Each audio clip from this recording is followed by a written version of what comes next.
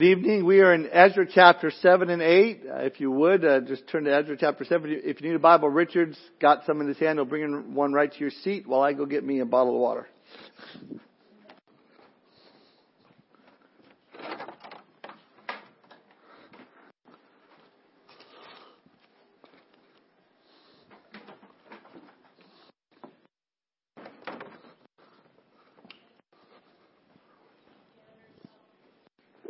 What?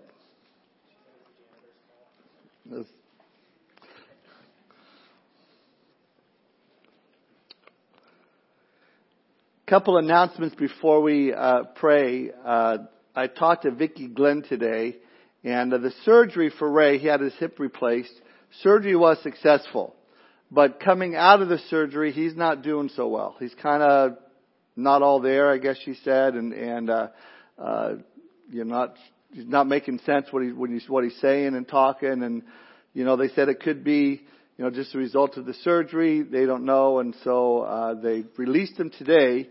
He's home, but she's not sure, so we just want to pray that he comes back to his senses and everything begins to clear up for him. She said that sometimes and I don't know, Kevin, you might know this, sometimes in surgeries, if you have something else wrong through the surgery, it can increase that other thing that's going on, and I don't know, she said it might be some dementia or not, what she said, but we don't know. And I think it was Dwight Piper's grandmother, or mother rather. She had hip surgery and she was out of it for a good week at least, and then she came back around. So just pray for Ray, pray that things clear up for him. And then I also heard about an hour before I came here is that Skip Heitzig, pastor of Calvary Chapel, Albuquerque, is on his way back to the hospital again with, they think, another brain bleed he had about 3 weeks ago.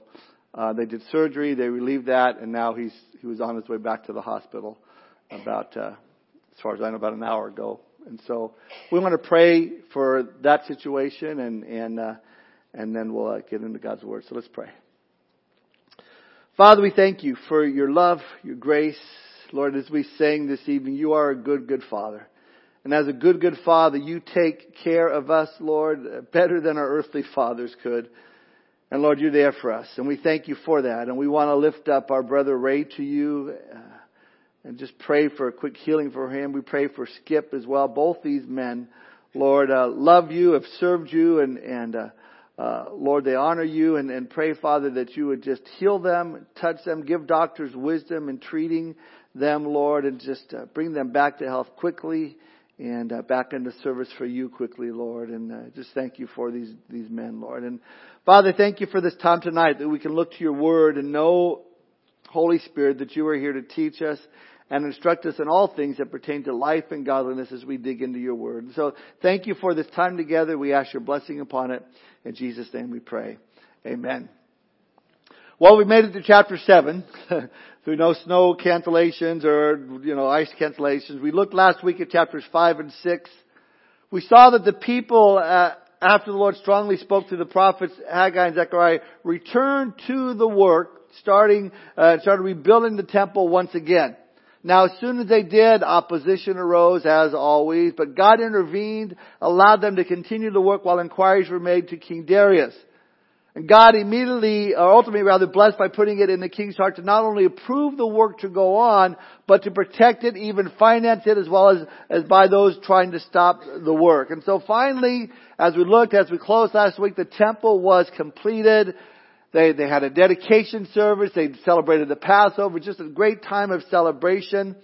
Now, between chapter 6 and chapter 7, there's a gap of about 60 years.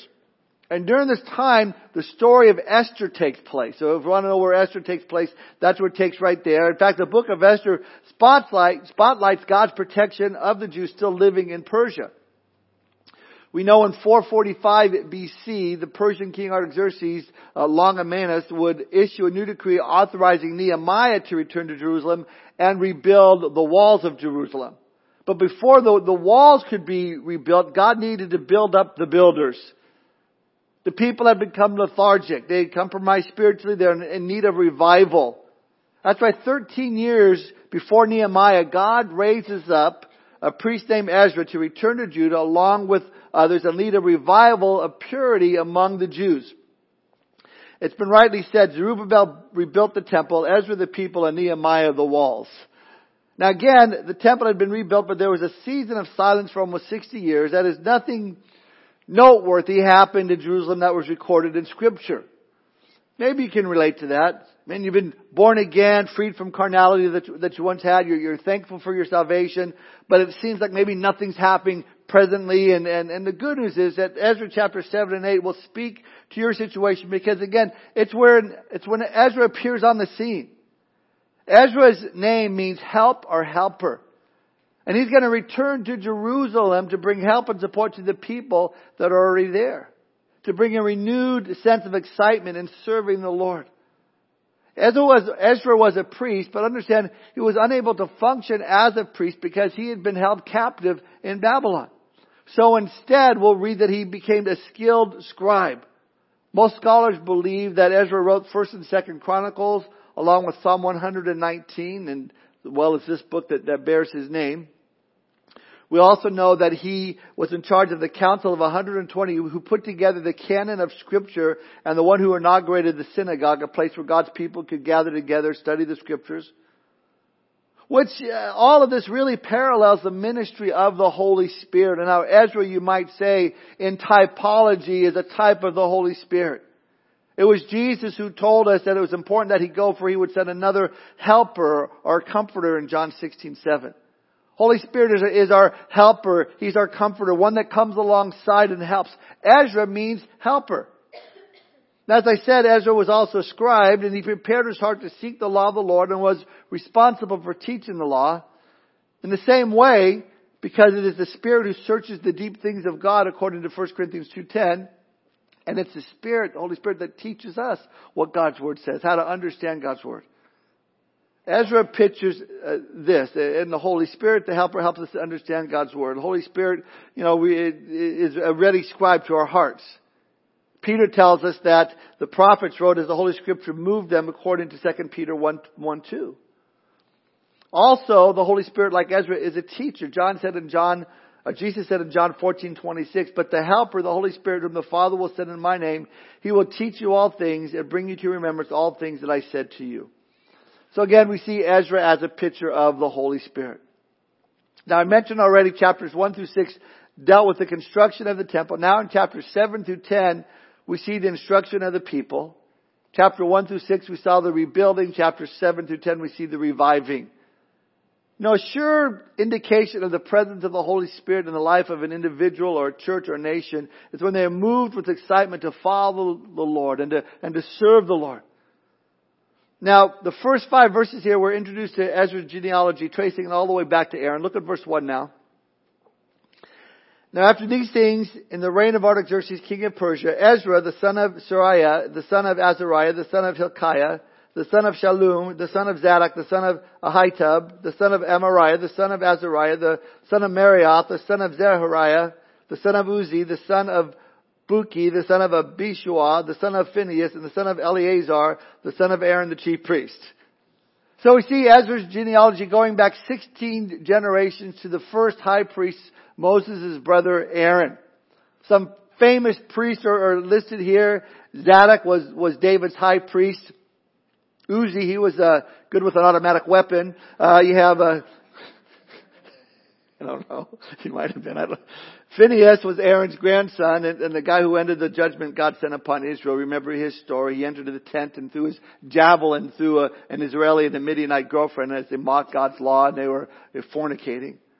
And then finally Eleazar was Aaron's son and Moses' nephew. In other words, Ezra came from a noble stock, a descendant of the high priest. A zeal for God surged through his veins.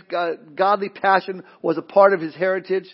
We read in verse 6, this Ezra came up from Babylon, and he was a skilled scribe in the law of Moses, which the Lord God of Israel had given. Stop there for a moment. So we know that he was a priest, a scribe. Scribes were the pastors of the day, if you would, men who learned and taught the law of God. The work included interpretation, copying of the scriptures, and teaching it to others. This is where the title scribe comes from. It literally means to count exactly or relate accurately. Ezra's job was vitally important. He was good at it. Israeli culture was full of Bible references and reflections, and you picked up a fear of God and at least a cursory knowledge of His laws through the culture. But Babylon was a pagan culture. I mean, if you were to know God's Word, you had to be taught at home and by teachers or scribes. And I think this is the same thing that happened in our country today in America. There was a day when our culture was based on biblical worldview, biblical truth. Not any longer. I think we're just as pagan as Babylon was. That's why today Bible teaching is so vital. If you're going to know God's Word, you have to be taught it at home and at church. And that's why, again, strategic Jewish institution developed during the Babylonian exile. The synagogue, as I mentioned already.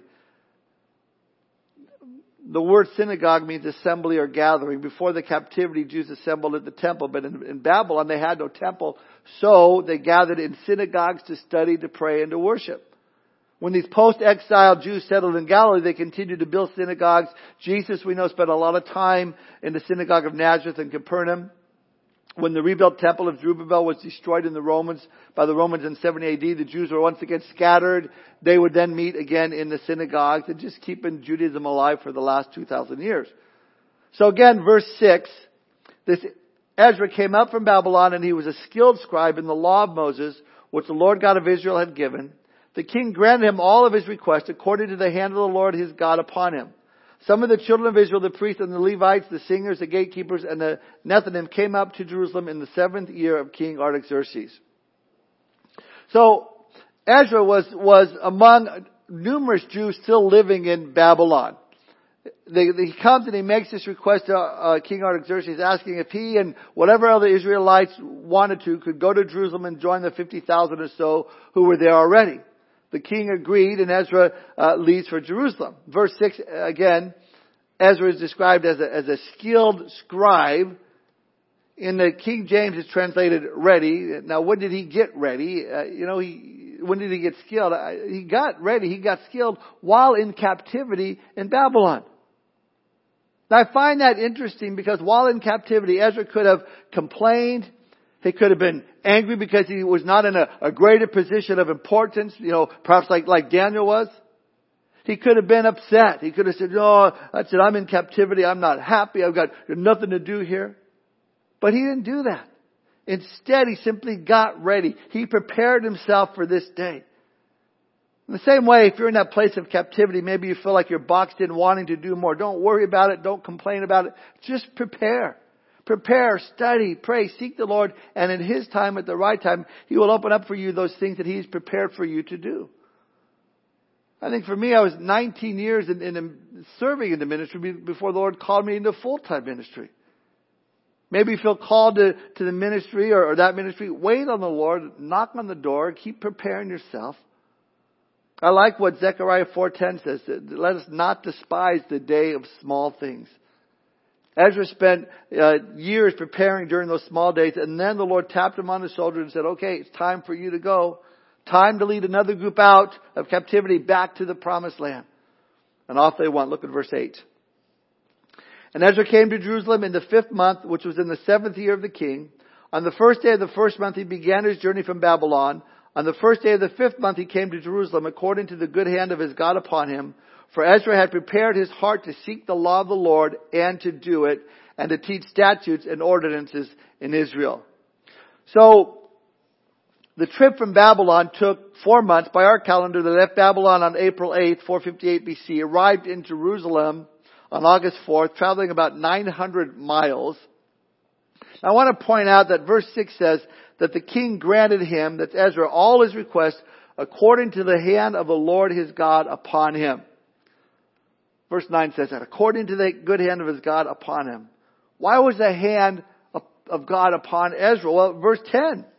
Because Ezra had prepared his heart to seek the law of the Lord and to do it and to teach statutes and ordinances in Israel.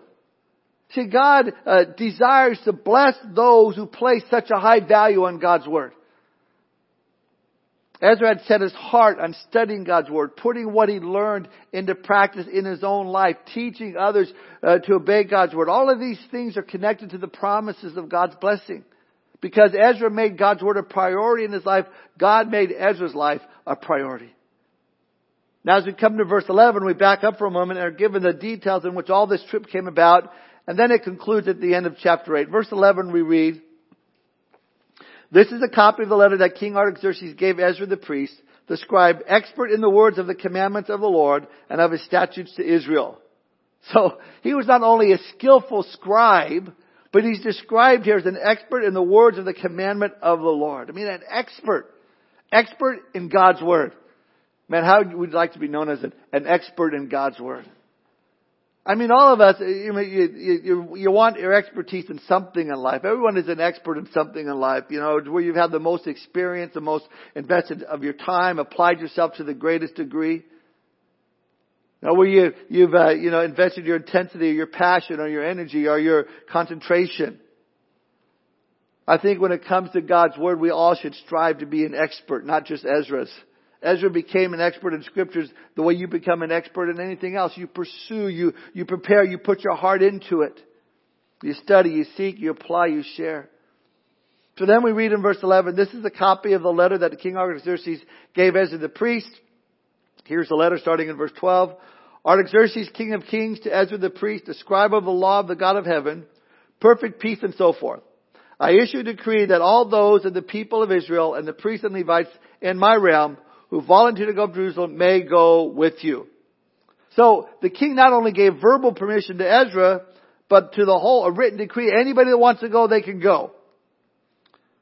Verse 14, "And whereas you are being sent by the king and the 7 counselors to inquire concerning Judah and Jerusalem with regard to the law of your God which is in your hand, and whereas you are to carry the silver and gold which the king and his counselors have freely offered to the God of Israel, whose dwelling is in Jerusalem, and whereas all the silver and gold that you may find in all the province of Babylon, along with the freewill offering of the people and the priest, are to be freely offered for the house of their God in Jerusalem."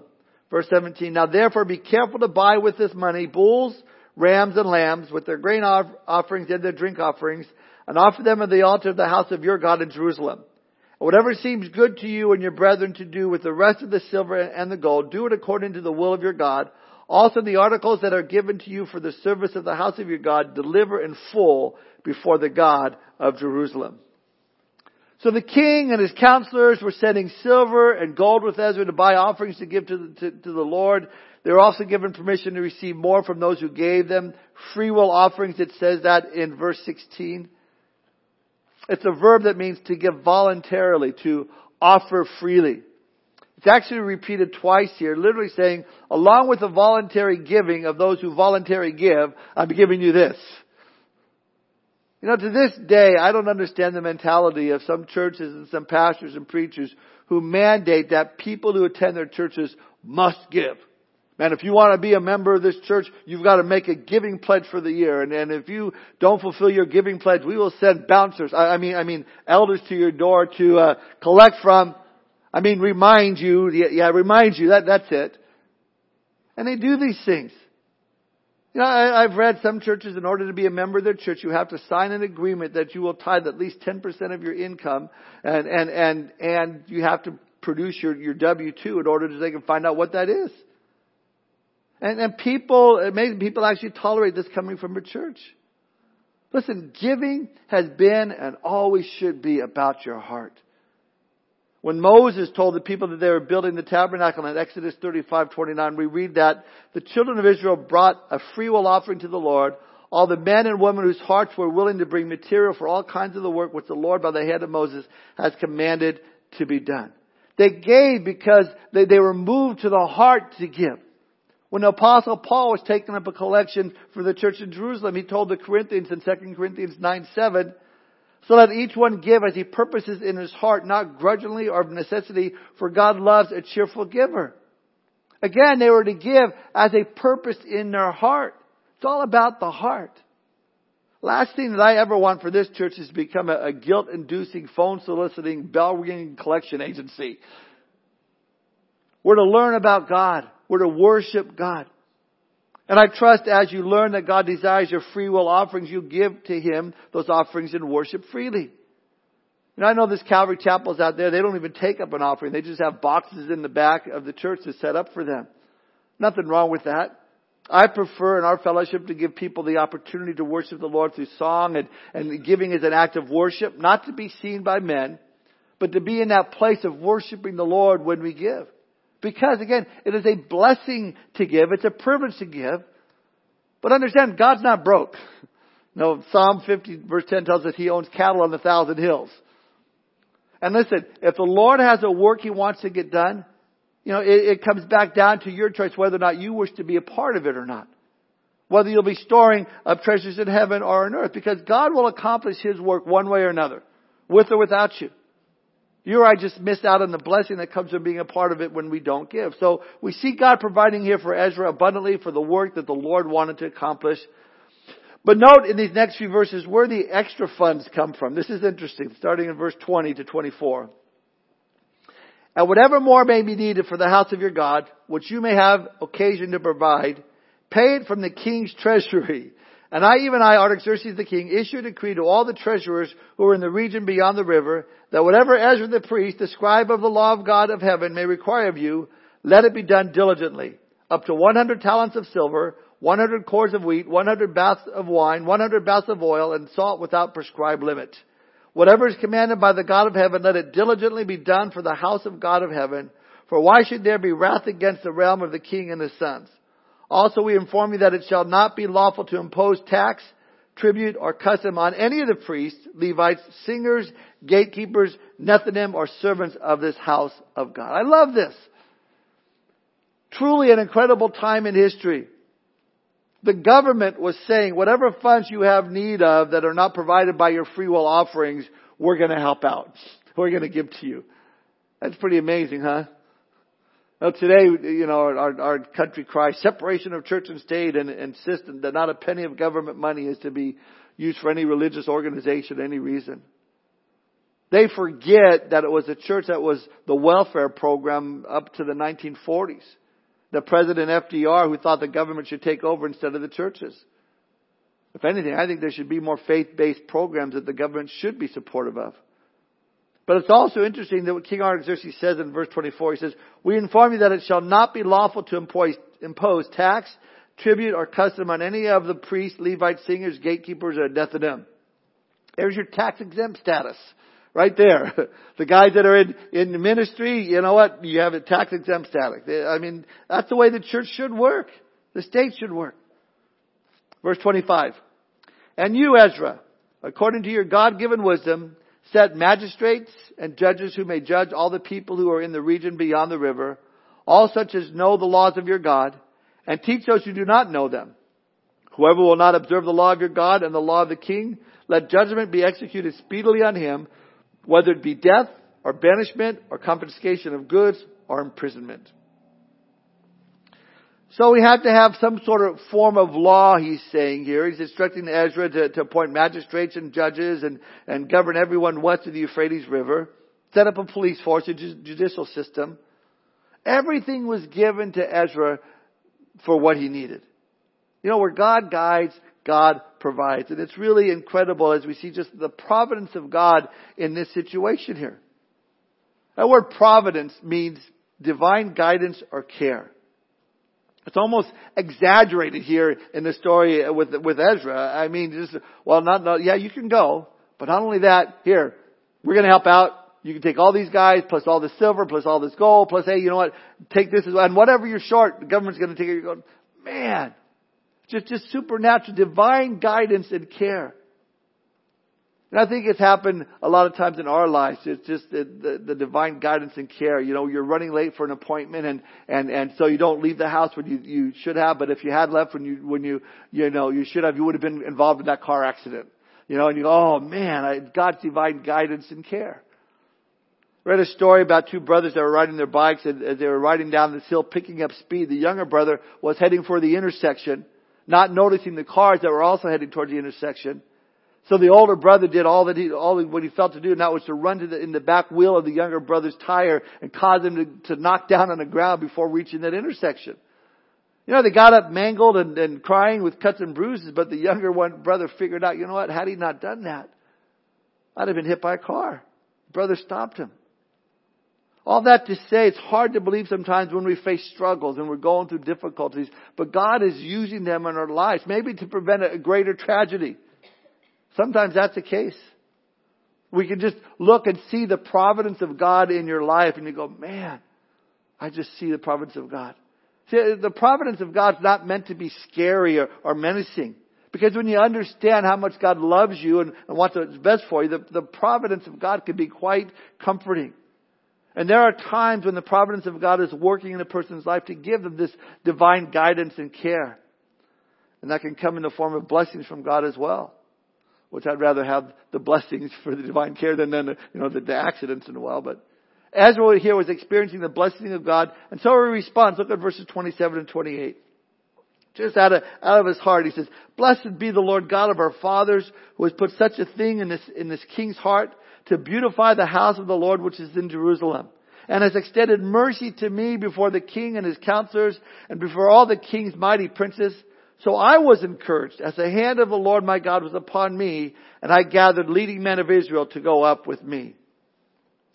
I mean, he's so blessed by this decree that he interjected the text with the praise for God. Blessed be the Lord God of our fathers, who has put these things into the king's heart to beautify the house of the Lord. In other words, the Lord not only wants to build His house, He wants to beautify it. He's not just building up people, but He wants to beautify us as people. This speaks of sanctification. Psalm 149:4 tells us, "For the Lord takes pleasure in His people. He will beautify the humble with salvation." Well, now we come to chapter 8. In the first 14 verses, we have a list of those who went up from Babylon to Jerusalem with Ezra. Verse 1 says, "These are the heads of their fathers' houses, and this is the genealogy of those who went up with me from Babylon and the reign of King Artaxerxes." And you can go home and read every one of those names and pronounce them however you want to pronounce them. We jump down to verse 15. "Now I gathered them by the river that flows to Ahava, and we camped there 3 days. And I looked among the people and the priests and found none of the sons of Levi there." So we see Ezra, he's looking among the people. Literally, he observed them to consider, perceive, discern, or understand. He was scoping them out. Kind of seeing what kind of people they were. Who's godly? Who are the leaders here? Who would be worthy of an appointment as a magistrate or a judge? You know, it's always educational to observe people, listening to what they have to say, watching how they respond in situations, looking for the Lord working in their lives. Especially true in raising up leadership within the church. I think of Paul's words to young Timothy about raising up leadership. He wrote in 1 Timothy 5:22, "Do not lay hands on anyone hastily." I think that's hard for pastors because you have such a desire to see people raised up in ministry and serve the Lord. But I also know the heartache that comes when you raise up someone too quickly, when they're not ready. Paul wrote in 1 Timothy 3, verse 2 and 4, "A bishop or elder then must be blameless, the husband of one wife, temperate, sober-minded, of good behavior, hospitable, able to teach, not given to wine, not violent, not greedy for money, but gentle, not quarrelsome, not covetous, one who rules his own house while having his children in submission with all reverence." The only way to know that is by being among the people and observing the people and looking at them, see what manner of persons they are. That's what Ezra was doing here. He's observing the people. I mean, he's about to embark on this 900-mile journey, and he's getting ready to go, and he's looking around and he's going, "Oh no, we don't have any Levites going on the trip. None of the son of the Levi there," verse 15 says. Now in the first wave that left with Zerubbabel and Jeshua, there were about 50,000 people. Out of the 50,000, there were just 74 Levites. Now with Ezra in these first 14 verses of chapter 8, we see only about 1,500 people going, but no Levites. And you wonder why the Levites were so reluctant to return from Babylon. Not sure. You know, maybe they got too comfortable where they were at. Just didn't want to go. Maybe for many years of experience in ministries that with the people, maybe they said, if I can't serve in some leadership position, then I don't want to go back. Maybe they're looking for something else. Don't know. So it wouldn't surprise me if the Levites didn't want to go because they wouldn't be recognized or maybe they didn't have a position. But Ezra does what he believes is best. Look at verse 16. He finds a solution to the problem. "Then I sent for Eleazar, Ariel, Shemaiah, Elnathan, Jerib, Elnathan, Nathan, Zechariah, Meshullam, leaders, also for Joriab and Elnathan, men of understanding. And I gave them a command for Edo, the chief man, at the place Cassiophia. And I told them what they should say to Edo and his brethren, the Nethinim, at the place of Cassiophia, that they should bring us servants for the house of our God.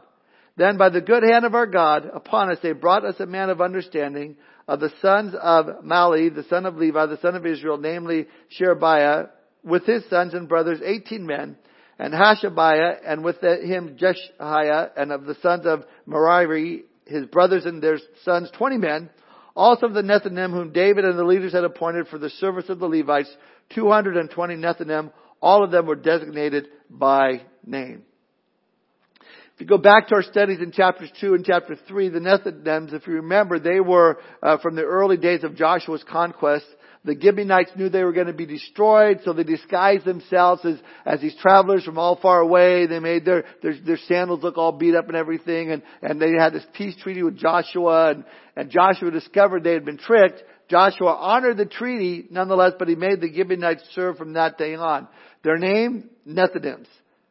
And that's where we get them from. It means hewers of wood and drawers of water. So basically they're servants. Now, in all, in those last 5 verses, Ezra convinced more than 250 guys to join up. How did he manage to recruit so many volunteers? I wish I knew. Ezra simply says in verse 17, I told them what they should say. Man, if that would be the key, then man, we get all sorts of children ministry teachers and people volunteering for ministry. Ezra's ready to go. Levites are in place. The Levites are in place. But are they ready to go? Do they leave? Not just that. Look at verse 21. One more important aspect to the trip that Ezra was not to forget about. Verse 21. Then I proclaimed a fast there at the river of Ahava, that we might humble ourselves before our God, to seek from Him the right way for us and our little ones and all our possessions. For I was ashamed to request of the king an escort of soldiers and horsemen to help us against the enemy on the road, because we had spoken to the king, saying, the hand of our God is upon all those for good who seek Him, but His power and His wrath are against all those who forsake Him. So we fasted and entreated our God for this, and He answered our prayer. I love this. Ezra says, I went before the king, and I told him that the hand of our God was with us, and He'll be against our enemies, and will lead us back to our land. Then he started looking around, and he's seeing all these people and all the distance they got to go, and the family and the little kids, and he'd know the dangers along the way, and the normal thing would be for him to ask the king for help, a few guards to ride along with them. But then he also knew that the king would say, oh, I thought that you were trusting in the Lord. So I can't go back to the king and ask him now because of that. I think sometimes we can become very, very eloquent about how we're trusting in God and how wonderful He is when we're talking to people who are struggling. Oh, just trust in the Lord, brother. Trust in the Lord, sister. God is there for you. But when we have our own problems and someone tells you to trust in the Lord, it's like, oh, you just don't understand. You don't know what's going on. Ezra's just being honest here. He says, I was ashamed to go ask the king after I told him God would take care of us. So what does he do instead? I love this. He calls for a prayer meeting and a fast. Listen, Ezra knew that you can prepare, observe safety rules, surround yourself with bulletproof glass, buy insurance and all the rest. But if God is not granting you safety, there's nothing that's going to protect you. I like Isaiah 31:1. It says, woe to those who go down to Egypt for help and rely on horses, who trust in chariots because they are many, and in horsemen because they are very strong, but who do not look to the Holy One of Israel nor seek the Lord. Ezra knew this. He knew that his protection came from God. Otherwise you have no protection at all. So they humbled themselves before the Lord God. They fasted, they sought the Lord and prayed for a safe journey. I like that. Before just stepping out, they said, man, we just need to spend time with the Lord. Then verses 24 through 30, we read Ezra say, and I separated 12 of the leaders of the priests, Sherebiah, Hashabiah, and 10 of their brethren with them, and I'm glad their names aren't listed, and weighed out for them the silver and the gold and the articles, the offering for the house of our God, which the king and his counselors and his princes and all Israel who were present had offered.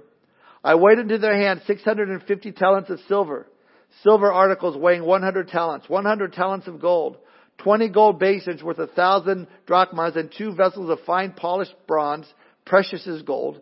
And I said to them, you are holy to the Lord. The articles are holy also, and the silver and the gold are a freewill offering to the Lord God of your fathers. Watch and keep them until you weigh them before the leaders of the priests and the Levites and the heads of the fathers' houses of Israel and Jerusalem, in the chamber of the house of the Lord. So the priests and the Levites received the silver and the gold and the articles by weight to bring them to Jerusalem to the house of our God. This kind of explains how Ezra set apart 12 of the leading priests and entrusted stewardship of the valuables until they were brought to the temple in Jerusalem and given as donations. They split up the money, so to speak. It's okay, you know what? We're not going to have one guy. We're not going to put all our eggs in one basket. We're going to spread it out so everybody is responsible for what they have so they can make it safely to Jerusalem. Really just the art of delegating to get the job done. Making sure everyone had a part to play on the trip. There's wisdom there. Then verse 31. Then we departed from the river of Ahava on the 12th day of the first month to go to Jerusalem. And the hand of our God was upon us. And He delivered us from the hand of the enemy and from ambush along the road. Now that verse I find really interesting. See, although they prayed and they fasted and they humbled themselves before God for a safe journey, they still encountered enemies and ambushes along the way. Now, of course, God delivered them, but God did allow the ambushes to come. I wonder how many of us have, or how many of us know of people who have had encounters or ambushes, so to speak, difficulties in their lives that the Lord allows, but rather than relying on the Lord, and pressing forward, they retreat. Oh, I gotta stop. I gotta go the other way. Now here, what God is trying to teach us to recognize, He's got His hand of deliverance. You see Him be God in a remarkable way. Sadly, there are far too many people, the first sign of difficulty, they turn and run. How much do we miss out that God desires to bless us with because we give up too easily? We know that God blesses us when we are faithful. And I've watched men go out as pastors. Oh, we're gonna start this church over here. We're gonna start this. And the first sign of difficulty, they give up. They go back. I've watched others where they've faced the difficulties and they were faithful with this, even through the struggles. They learned from it. And now some of these guys are pastoring some of the largest churches in the United States. Being faithful to what God's called them to do. And this is how chapter 8 ends here. Ezra has pressed on and persisted and led a successful journey to Jerusalem. God blessed him along the way. Look at verse 32. So we came to Jerusalem and stayed there 3 days. Now on the 4th day, the silver and the gold and the articles were weighed in the house of our God by the hand of Meremoth, the son of Uriah the priest. And with them was Eleazar, the son of Phinehas. With them were the Levites, Jozabad, the son of Jeshua, and Hodiah, the son of Binnui, with the number and the weight of everything. All the weight was written down at the time. The children of those who had been carried away captive, who had come from the captivity, offered burnt offerings to the God of Israel, 12 bulls for all Israel, 96 rams, 77 lambs, and 12 male goats as a sin offering. All this was a burnt offering to the Lord, and they delivered the king's orders to the king's satraps and the governors in the region beyond the river. So they gave support to the people and the house of God. They made it, it says. And they gave support to the people in the house of God. I love that. I love that. They came together. They're supporting now the work that's going on. I want to say this concerning, people coming to Calvary Chapel here. We got people from all over coming into our church. We get a lot of Californians because that's where Calvary Chapel started. But, we get a lot of people coming in. But God has called us to this place to be one body of believers. And God's given us each different gifts to make up Calvary Chapel of Springfield. And He's given us those gifts to further His kingdom and to use those gifts to build up the body of believers here. I like verse 36. They gave support to the people and the house of God. That is what each of us, that's what we're called to do. Wherever we, called home from before, God's called this place to be our home and to use the gifts that He's given to us. Not to change a church and make it like, the old church. Well, we did it this way, this church, and we did it this way. No, this is Springfield. This is how we do it here, led by the Holy Spirit. Notice also that it doesn't say that Ezra arrived with the group and then took over. It doesn't say Ezra arrived with the group and they showed how ministry should really be done here. It doesn't say any of that. They just gave support to the people in the house of God. Again, wherever we're from, God has called us together to equip each one of us to do the ministry to bring Him glory. And I believe if there's anything we can take home from Ezra this evening, is that God will provide all that we need to do the work that He's called us to do, as long as our hearts are right with Him. Ezra prepared his heart early on during the small days. In the same way, God has prepared us, and in the process of preparing us for even greater things. Our best days are not behind us. They're in front of us. Let's pray.